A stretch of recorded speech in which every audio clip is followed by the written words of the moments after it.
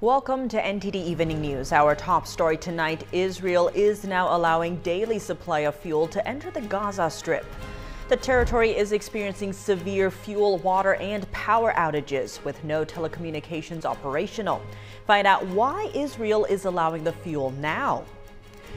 Charges pressed against the man accused of striking and killing a Jewish protester in California. The suspect now faces 2 felony counts. Capitol Police footage from January 6th is now available for public view. Also, will Republican Congressman George Santos be booted from the People's House? A third vote to expel him will soon hit the House floor. Melina Weiskup standing by. President Biden talking fentanyl and illegal immigration with the Mexican president. Iris Tao has more on what the two leaders are vowing to do. The special counsel in the Hunter Biden tax probe is changing venues. Arlene Richards reports why he's moving his case to California, while a different special counsel is wrapping up a probe of Hunter's father. 3 GOP candidates in Iowa today. They're on stage together discussing pressing issues. Marian Pazdar tells us how the event is skirting the RNC's debate rules.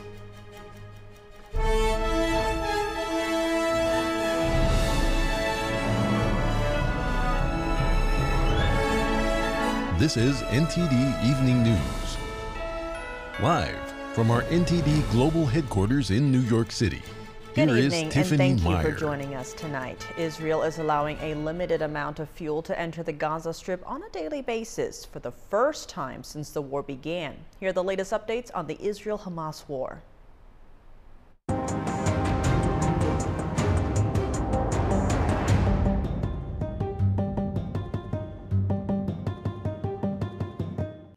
Israel's war cabinet on Friday agreed to allow 2 tanker trucks of fuel to enter the Gaza Strip each day. This came after a special request from the Biden administration. Israel previously said it wouldn't allow fuel as long as Hamas keeps the 200-some hostages it took after killing 1,200 people in the October 7th terror attack. The fuel is now allowed for Gaza's communications system, as well as water and sewage services. The decision was intended to prevent the spread of disease. We don't want diseases that could harm the civilians who are there and our forces. If there are diseases, the fighting would be halted. We cannot continue fighting in the event of a humanitarian crisis or an international outcry. Roughly 16,000 gallons of fuel can enter each day from the Rafah crossing with Egypt. The first deliveries are expected Saturday. Israel seems less concerned than before that it could end up at the hands of Hamas. That's perhaps 2 to 3% of the fuel that used to enter Gaza, maybe 4% that used to enter every day to run the systems of communications, electricity, water, and sewage. The majority of the fuel will be reserved for the UN to carry humanitarian aid, as well as water desalination, well and sewage pumping, solid waste disposal, bakeries, and hospitals. The rest will be for Gaza's telecoms provider. The Gaza Strip has been cut off from the outside world since its telecommunications network collapsed on Thursday due to a lack of power. The United Nations was forced to stop deliveries of food and other necessities to Gaza on Friday. We don't have the most updated information on the overall situation in Gaza because of the telecommunications network. You see, when this happens, we are completely disconnected from our staff in the Gaza Strip. And it's not just fuel that Gaza lacks. Local residents say all life has come to a stop, with rubbish overflowing in the streets, long lines for food, and people making fire to cook. All ways of life have stopped. There's no internet, no communications, no mobile phones, no messages. We can't charge our phones. No electricity, no drinking water, no money. All of this was cut off with the war. The Israeli military is intensifying its operation at Al-Shifa Hospital in Gaza City. Troops are searching for traces of Hamas, as well as information about the hostages held by the terrorists. We continue to deepen the operational activity at the Shifa Hospital to locate underground infrastructure. Today we located more underground infrastructure and collect every bit of information about the kidnappings and the abductees. More signs indicate that Israel may plan to expand its ground offensive to the southern part of Gaza. We are determined to advance our operation. It will happen wherever Hamas exists, including in the south of the Strip. It will happen at the time, place, and conditions that are the best for the military. As the war continues, the U.S. and allied troops in Iraq and Syria are also bracing for more drone attacks from terrorist groups. 3 drone strikes hit U.S. military bases on Friday. 1 soldier suffered minor injuries. Reporting by Allison Lee, NTD News. California authorities now pressing felony charges against a man accused of striking and killing a Jewish protester. The suspect, a pro-Palestine protester, was taken into custody yesterday morning. We have charged the defendant, Lo-I Al-Najee, with 2 felony counts. The first of which, involuntary manslaughter, a felony. The second count, battery causing serious bodily injury, also a felony. Authorities said Friday morning they reviewed 600 pieces of evidence in the death of Paul Kessler. The district attorney says investigators had to piece together video footage and conflicting statements from witnesses. He added that investigators determined there was no intent to kill, but are still looking into whether or not it was a hate crime. Unprecedented access to Capitol Police footage from January 6th. House Speaker Mike Johnson just announced more than 40,000 hours of footage is now available to the public. NTD's Melina Weisskopf is bringing us more details from the Capitol. Melina, is there any information out just yet about where to watch this footage? Yeah, Tiff, as a matter of fact, there is. So right now, people can watch this footage in one of 2 places. They can either view it today on the House Administration Committee's website, or they can schedule an in-person viewing at the committee's office here in Washington, D.C. Though if they choose the in-person approach, they will have to wait until Monday to see that footage. Now, as for the clips that are released either to the media or to the folks that request it, faces will be blurred from that. But it is still notable because this is the first time that people will have such wide access to United States Capitol Police footage from January 6th. And it's clear that the new Speaker, Mike Johnson, is eager to get that message out there. He posted the link to the House Administration's website where people can view that footage on his Twitter when he announced the release of this footage. He also said the goal here is to provide transparency and to restore trust in Congress by the American people. Now, at this point in time, we do know that this comes at a notable time because the Supreme Court has set a December 1st time for a conference to decide whether or not they will accept appeals from 2 January 6th cases. If they do accept those appeals, it will be the first time that the Supreme Court is considering January 6th related cases. Tiff? And Melina, let's switch gears and talk about another pressing issue on Capitol Hill. That is the question, will Republican Congressman George Santos be booted from his seat? The latest development here is that the Republican chairman, who is a notable figure, has moved to expel Santos. Give us some insight into how lawmakers are reacting and how this might turn out. Well, remember, this is the 3rd such attempt that is actually that George Santos is facing to have him ousted from Congress. The first 2 attempts failed because there were several lawmakers who protected him on the grounds that they wanted to see due process play out. But as of right now, it's looking like folks are changing their minds. We know of at least a dozen or more lawmakers who weren't ready before, but now they say they're ready to see George Santos leave Congress. Watch this. Anderson, I didn't vote for his expulsion the first time that we had a vote. I changed my opinion after this. I think when we come back, you'll see that motion to expel. I think you will see more and more members voting for that, and it'll be maybe a close vote, but I think he will be expelled if he doesn't resign. I hope he resigns before we get to that point. I am confident that a majority of the conference is going to come together after reading, if not yesterday, then today, the ethics report and send George Santos on his way. Now, Tiff, for this to be successful, there does need to be a 2/3 vote in the House to actually kick him out, which means that if all Democrats are voting for it, a little over 70 Republicans would need to join in with that effort, and that's actually likely a possibility. We know that Republican leadership has left the door open, just encouraging lawmakers to vote however they see fit on this issue. Now, as for how George Santos is responding to all of this, he's trying to brush it off as an example of dirty politics going on in Congress. He says he's going to be holding a press conference here at the Capitol once lawmakers do return at the end of this month. As for what he'll say at that press conference, we're keeping an eye out because that will be interesting. If the numbers are against him at that point and it's clear, will he go ahead and resign to just avoid the embarrassment of being kicked out? He said that he'll continue his term, but the question is, will that change under this growing pressure? Tiff? Melina, thank you for those updates. President Biden meeting with the Mexican president to close out the APEC summit. That's as a growing illegal immigrant crisis is forcing New York City to cut funding for police. NTD's White House correspondent Iris Tao has more from the APEC summit in San Francisco.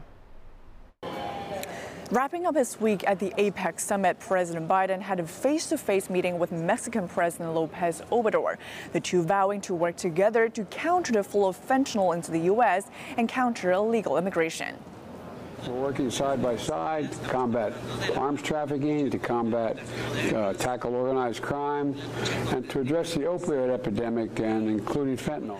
Nearly all chemicals needed to make fentanyl come from China. The drugs are then mass-produced in Mexico and then trafficked into the United States. And President López Obrador says he's aware of the damage that fentanyl is doing to American youth. In the last year alone, more than 100,000 Americans died of drug overdoses, with the majority of them attributed to fentanyl. And all this is as the arrest of illegal immigrants on the southern border rose to nearly 220,000 in just September.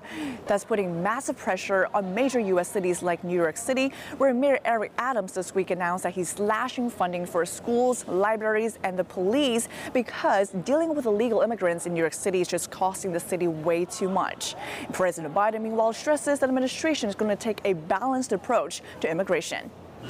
So it includes enforcing our borders, increasing reparations, and opening a historic number of legal pathways for migrants. The Biden administration is expected to strengthen its public messaging when it comes to the border. That's especially as polling continues to show that a majority of Americans disapprove of Biden's handling of the border situation. Back to you. Hunter Biden is being investigated by a California grand jury. Special counsel David Weiss is now using a second grand jury to continue his investigation into the younger Biden's tax affairs. NTD legal correspondent Arlene Richards has the latest. My name is David Weiss. Special counsel David Weiss now moving his investigation of Hunter Biden to California after voluntarily dismissing the tax charges filed in a Delaware court. In an August filing in Delaware, Weiss told a federal judge that he wanted to bring tax charges in a district where venue lies, which he says is in the Central District of California or in the District of Columbia.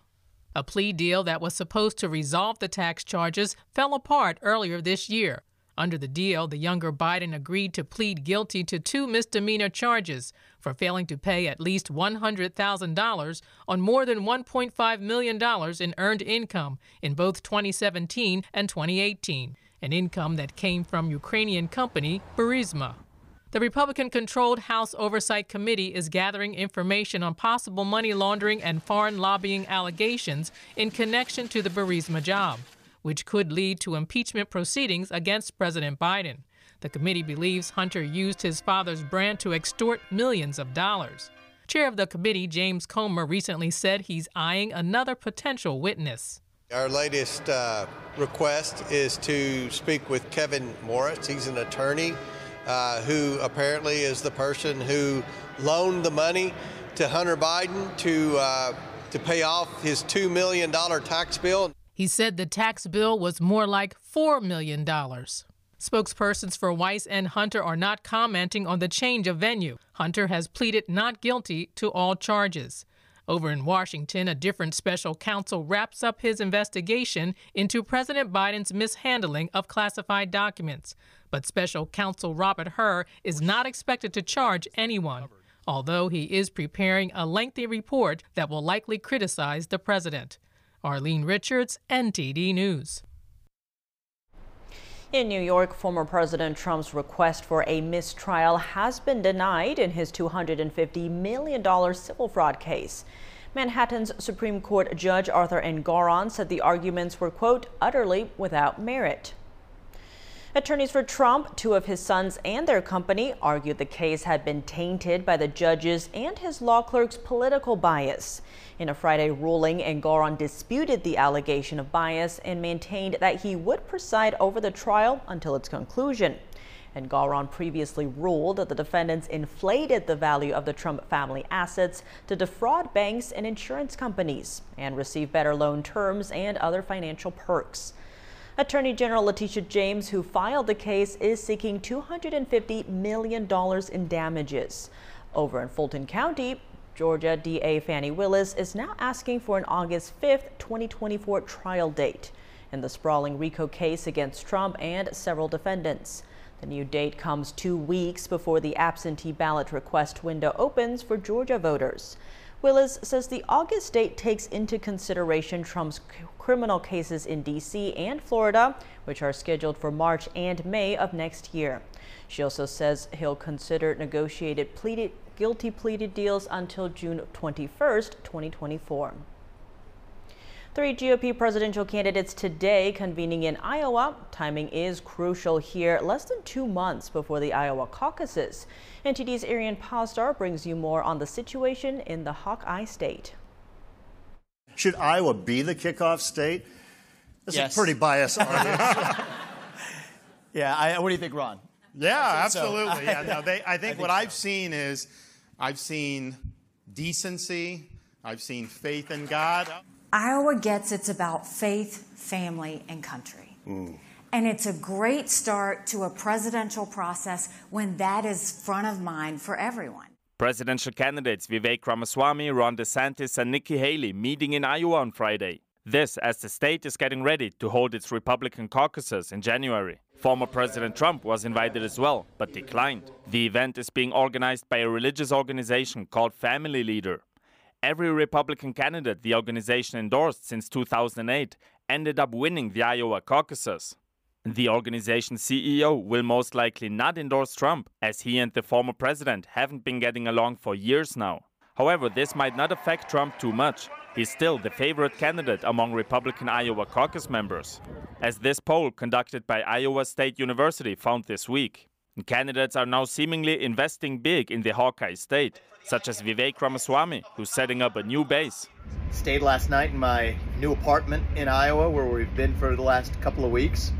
DeSantis, Haley, and Ramaswamy all campaigned in Iowa this week. Now, what's interesting to note here is that the organizers of Friday's event had to clarify this is not a debate, but a friendly discussion. This explanation came after the Republican National Committee sent out 2 separate letters, reminding candidates that they're not allowed to participate in debates not organized by the RNC. And on a national level, a new poll shows President Biden trailing behind 3 Republicans. A new Marquette Law School poll found that Trump, Haley, and DeSantis would all win against Biden in a hypothetical 2024 matchup. The poll was conducted earlier this month, interviewing over 850 voters nationwide. Arian Pastar, NTD News. TikTok now says it will prohibit content that promotes Osama bin Laden's infamous letter to America, which sought to justify the 9/11 terror attacks. This after renewed calls to ban the Chinese-owned social media platform for its frequent anti-American content. A former Trump administration official weighs in, telling us that wholesale change is needed to defeat the current wave of anti-U.S. propaganda. Kash Patel, thank you so much for joining us. Great to have you back on the show. Hey, thanks for having me back on. Kash, we're seeing reports of Osama bin Laden's letter to America trending on TikTok. This is following the Israel-Hamas war. How did we even get to this point? 9/11 wasn't that long ago. It shows you how far we have fallen from the virtues that put Americans first and our values and our citizens first. I mean, we are literally watching TikTok, which I call the CCP's digital fentanyl, because that's what it is. It might not be killing our kids directly, but it's killing their brains, it's killing our education system, and it's killing our national security policy. We now have a generation of people on TikTok celebrating Osama bin Laden, an individual, a terrorist who murdered 3,000 people in one day. That's just the one attack that he had on 9/11, not the countless others before and after 9/11. And so for our foreign policy to be dictated from the sewers of TikTok is where we are. And the Joe Biden administration has signed off on it and stamped it by inviting the CCP's dictator-in-chief to American shores and giving him a king's welcome. This is the current status. It's all interrelated, and it's going to be a fight to defeat it. And I don't stand with anyone who thinks that Osama bin Laden and his letter are acceptable discussion for the advancement of the values of the Palestinian people. Those are two totally different things and have no nexus.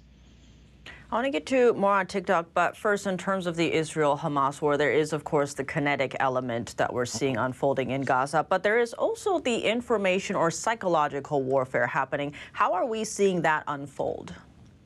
Well, that's mostly fought through propaganda schemes. And unfortunately, the CCP, the Iranian Ayatollahs, the Quds Force, and the Russians are masters at the propaganda scheme. Why is that? Because the propaganda scheme doesn't cost a lot of money. The kinetic operations do. The movement of men and women in and out of war zones do. But these guys, our enemies, have figured out if we can scour the likes of the social media platforms, if we can hit the mainstream media in America, because they know our mainstream will take the hook, line, and bait and put out these narratives about anti-Israeli information.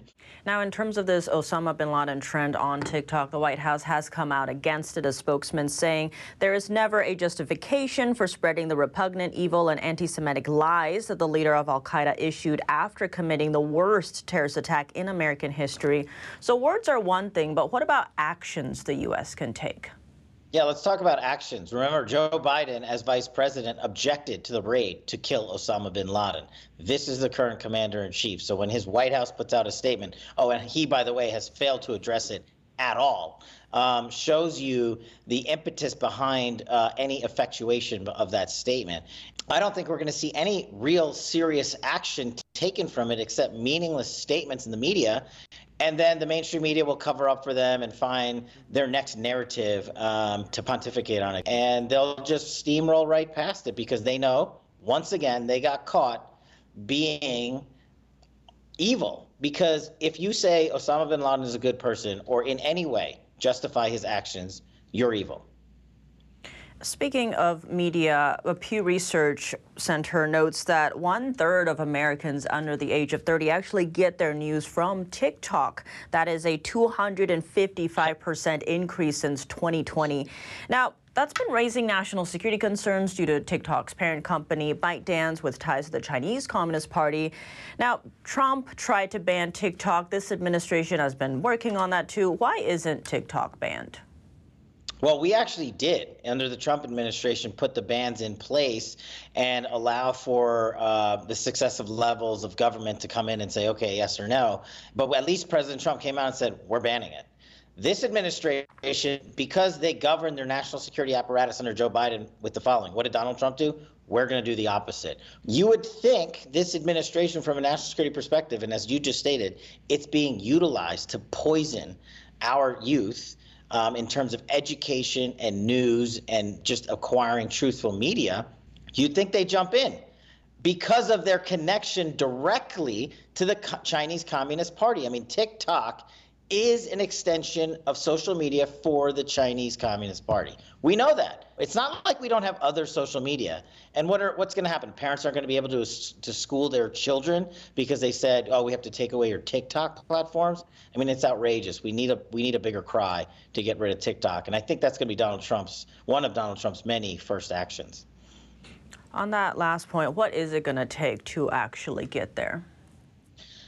I think you just need a wholesale change in not just the administration, but you need a wholesale change in how people receive their news, and what disinformation campaigns they are following need to be defeated. You know, everything is interrelated. All the stories you've talked about today, whether it's glorifying Osama bin Laden, whether it's talking about anti-Semitism in a favorable way, whether it's talking about TikTok and how our youth are acquiring the CCP's propaganda, just like the Iranians are pumping through us and us inviting Xi Jinping over for a hero's welcome in America while we've got American hostages detained in war, and our president goes 3,000 miles the other way to greet a dictator who's poisoning our children.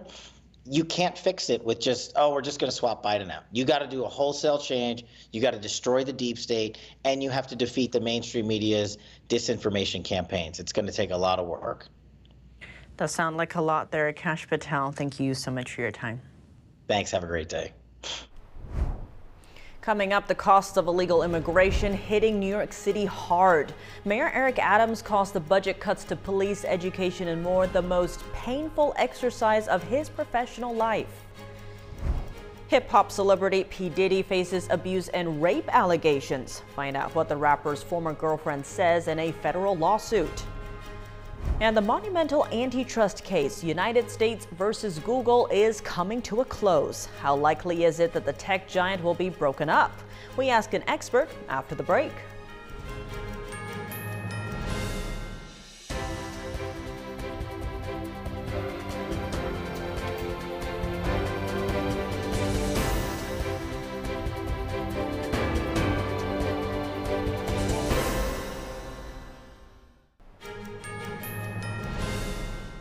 Welcome back. Sam Altman is out. In a surprise move, ChatGPT's parent company has fired its CEO. In a statement, the company says an internal probe found that Altman was, quote, not consistently candid with the board. Altman co-founded OpenAI, the parent company of ChatGPT, and has been the face of it. ChatGPT, a chatbot that uses artificial intelligence, went viral last year. It can generate human-like answers to questions, but it's also prone to mistakes and misinformation.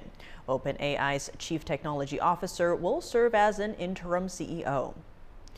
New York City is slashing school, police, and library budgets to accommodate illegal immigrants. Mayor Eric Adams says that the city is forced to. NTD's Daniel Monahan has more on the move. Speaking at a town hall event, Adams said that over 140,000 illegal immigrants have come to the city so far, and that New York is out of room. People say, well, Eric, why don't you close the door? Why don't you stop allowing people to come in? I can't. That's against the law. New York has been a sanctuary city since the 1980s.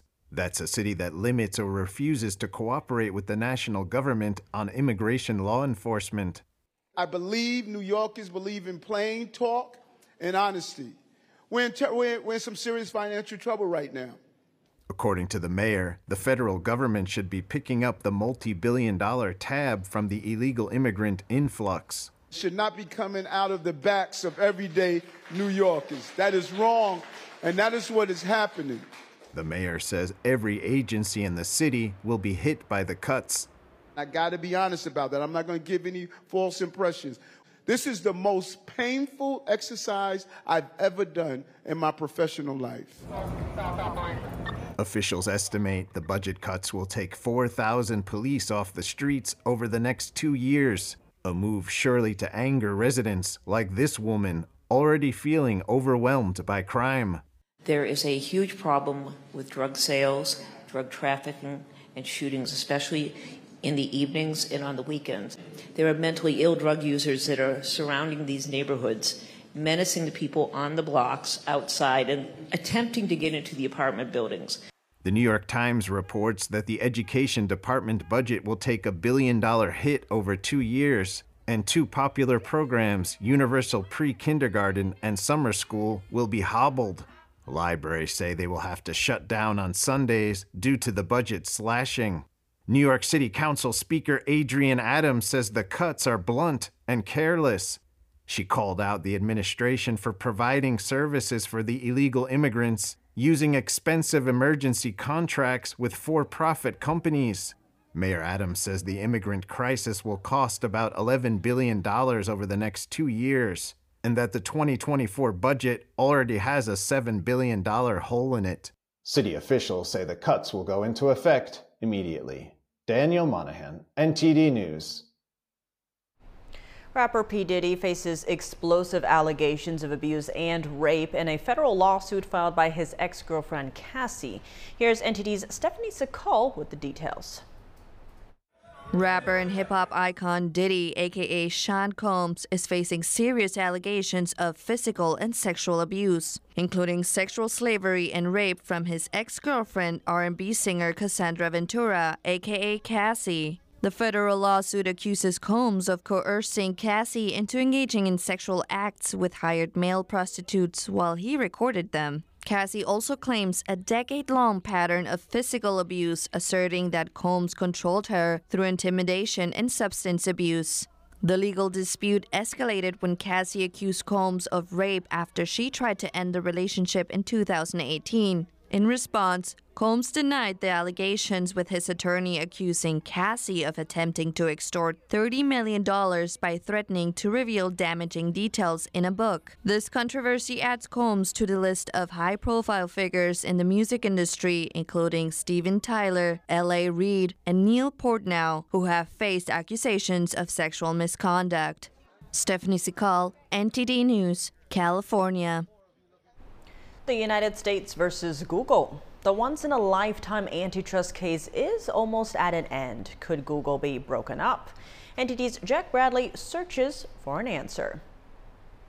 The United States versus Google antitrust lawsuit is nearing an end. The evidentiary phase is over, and Judge Amit Mehta has scheduled closing arguments for next May. The landmark case could potentially break Google up into multiple smaller companies like AT&T in the 1980s. This is a generational case, probably the biggest case since the Microsoft case years ago. Dominic Romano is the founder of Romano Law. He says that any outcome is possible. Even Judge Mehta said, quote, "I have no idea what I'm going to do." The U.S. government says Google has a monopoly over search and search advertising. It says Google paid $26 billion in 2021 just to be the default search engine on different platforms. Google made over $200 billion from search ads in 2022. Once people use Google Search, they generally stay with Google Search. There is no significant competition. Google therefore has massive amounts of data on users. Competitors don't have that, making it impossible for them to compete. Google says it dominates 90% of the search market because it makes a better product. People have the freedom to switch, but they don't. Google also says it has to compete with Microsoft. Google will probably end up with some consent, some agreement to open up a little bit, but all of this could be moot. I mean, Microsoft's deal with OpenAI could make much of this browser dominance irrelevant in the future if AI and the next generation of search leaves Google in the dust, just as Google left Alta Vista and Yahoo Search and other search engines in the dust. Romano thinks it's possible that Google may be broken up, but believes it's unlikely. Artificial intelligence is changing the tech landscape quickly, and Google may not even be on top in the future. Judge Amit Mehta has not announced when he will issue his ruling. It's expected to come sometime next year. Jack Bradley, NTD News. Coming up, serious calls to action for pro-Palestinian activists in New York. A counterterrorism analyst tells us what the danger is and why Iran isn't taking the U.S. seriously after the break.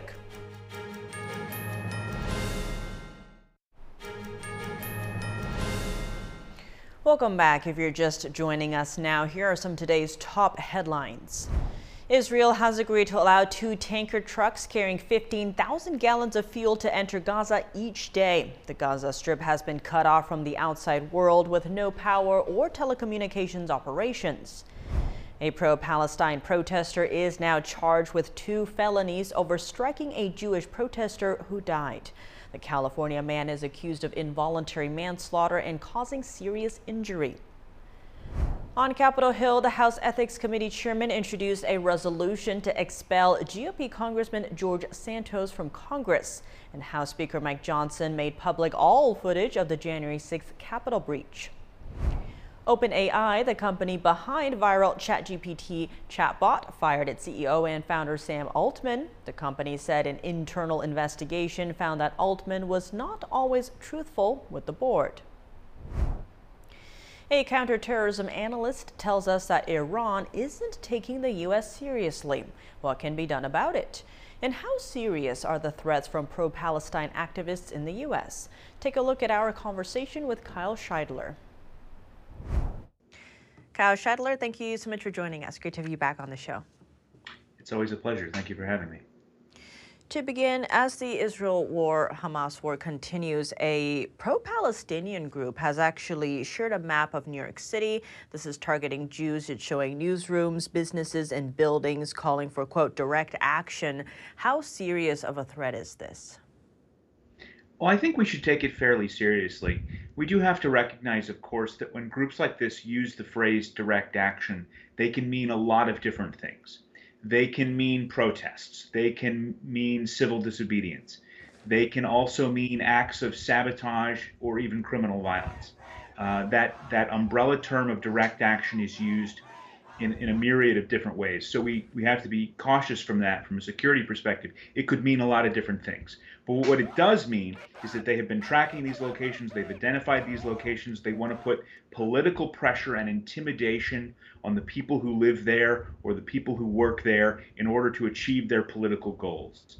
And so when you have intimidation to achieve political goals, you are very close to what we define as terrorism. If they commit a violent criminal act of a defined type at those locations or attempt to do so, that would fall under that perspective.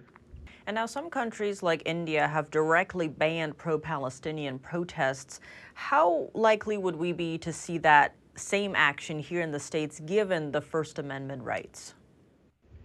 Well, I am a strong defender of the First Amendment, and I think it's very important that the United States uphold its First Amendment. But I will say that you can engage, you can say what you wish to say, you can support who you wish to support verbally, but you cannot engage in material support for a terrorist organization, and that does include certain types of activity defined as advocacy or propaganda. So it may be the case that you can go out in public and say that you support Hamas, but what you cannot do is necessarily organize activities on behalf of Hamas, recruit for Hamas, engage in propaganda on behalf of Hamas, engage in contacts with Hamas officials, necessarily without incurring some kind of legal impact. We have seen some evidence that, for example, the Attorney General of Virginia is going to look at some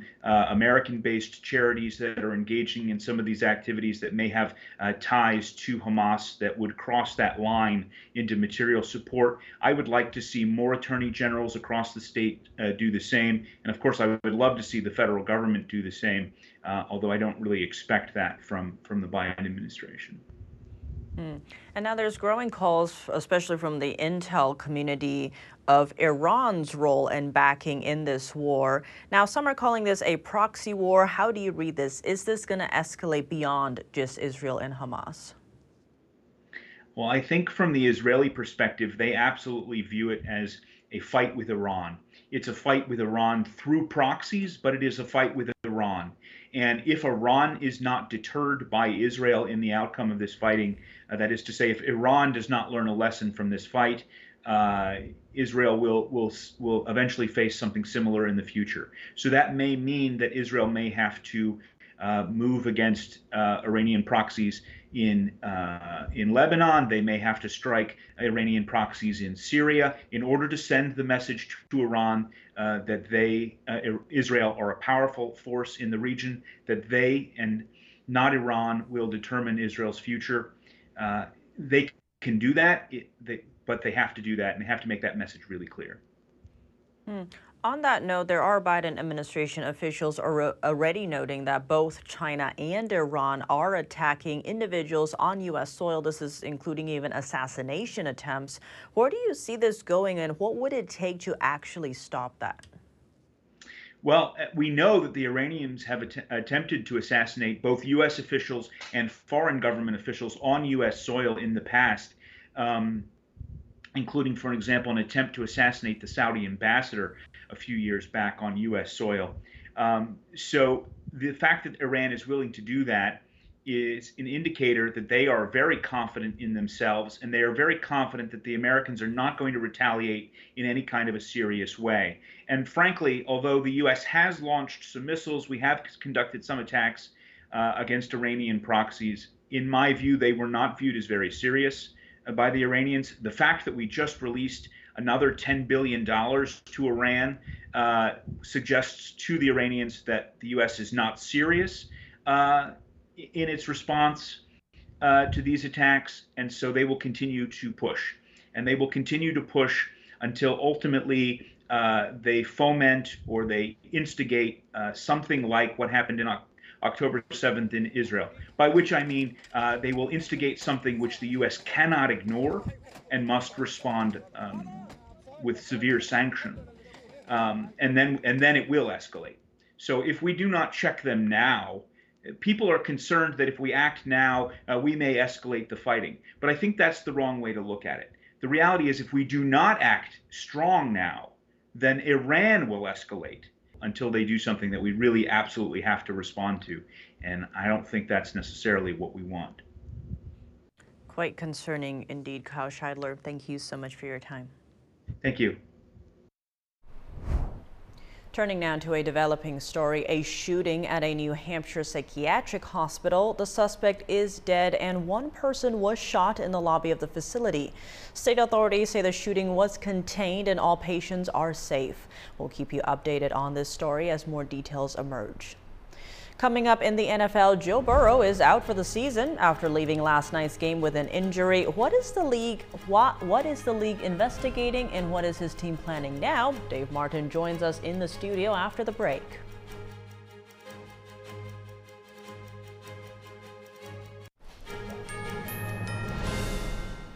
And now for your sports news, we're joined by NTD's Dave Martin. Dave, let's start with the NFL and what happened last night. Now, Cincinnati quarterback Joe Burrow left the game with an injury.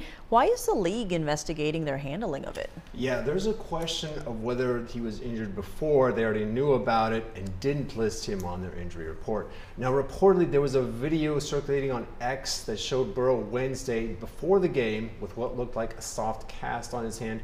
That video has since been deleted. Now, why this is a big deal to the NFL is for the fan interest that's involved. And when I say fan interest, I mean like sports gamblers, fantasy football league owners who depend on this kind of information. Now, the NFL doesn't directly benefit financially from them, but it definitely drives up interest in their games. Now, the league, I think they'll be sticklers about this. Usually they'll either fine them. They can't even dock the team a draft pick for not putting this on their injury report. And it was actually announced this afternoon that Burrow will miss the rest of the season with his injury. What do you think this means for Cincinnati? Well, their Super Bowl odds went from 12-1 yesterday to 150-1 today. So it's no stretch to say that they're certainly worse off without him. I mean, he's the highest paid player in the game for good reason. You know, he was injured through most of training camp with a calf injury. He started the season less than 100%. They lost 3 of their first 4 games without him. Then he got healthy. They won 4 games in a row. Their offense looked great. Unfortunately, the trade deadline has already passed. All they can upgrade through is through free agency. And, you know, unless Tom Brady decides to unretire, I'm afraid it's going to be a downgrade. You never know there, but looking at the college game, some have referred to this as the cupcake week in the SEC. Why is that?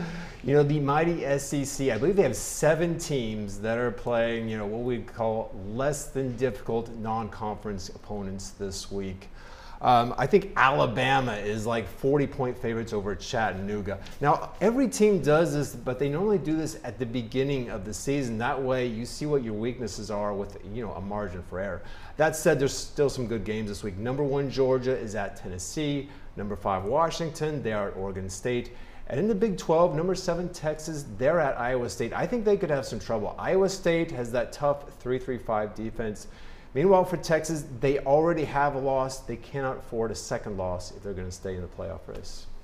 Lots at stake there. Dave, as always, thanks for joining us. Thank you, Tiff. And that's all for today's news. Thanks for tuning in. I'm Tiffany Meyer. Good night.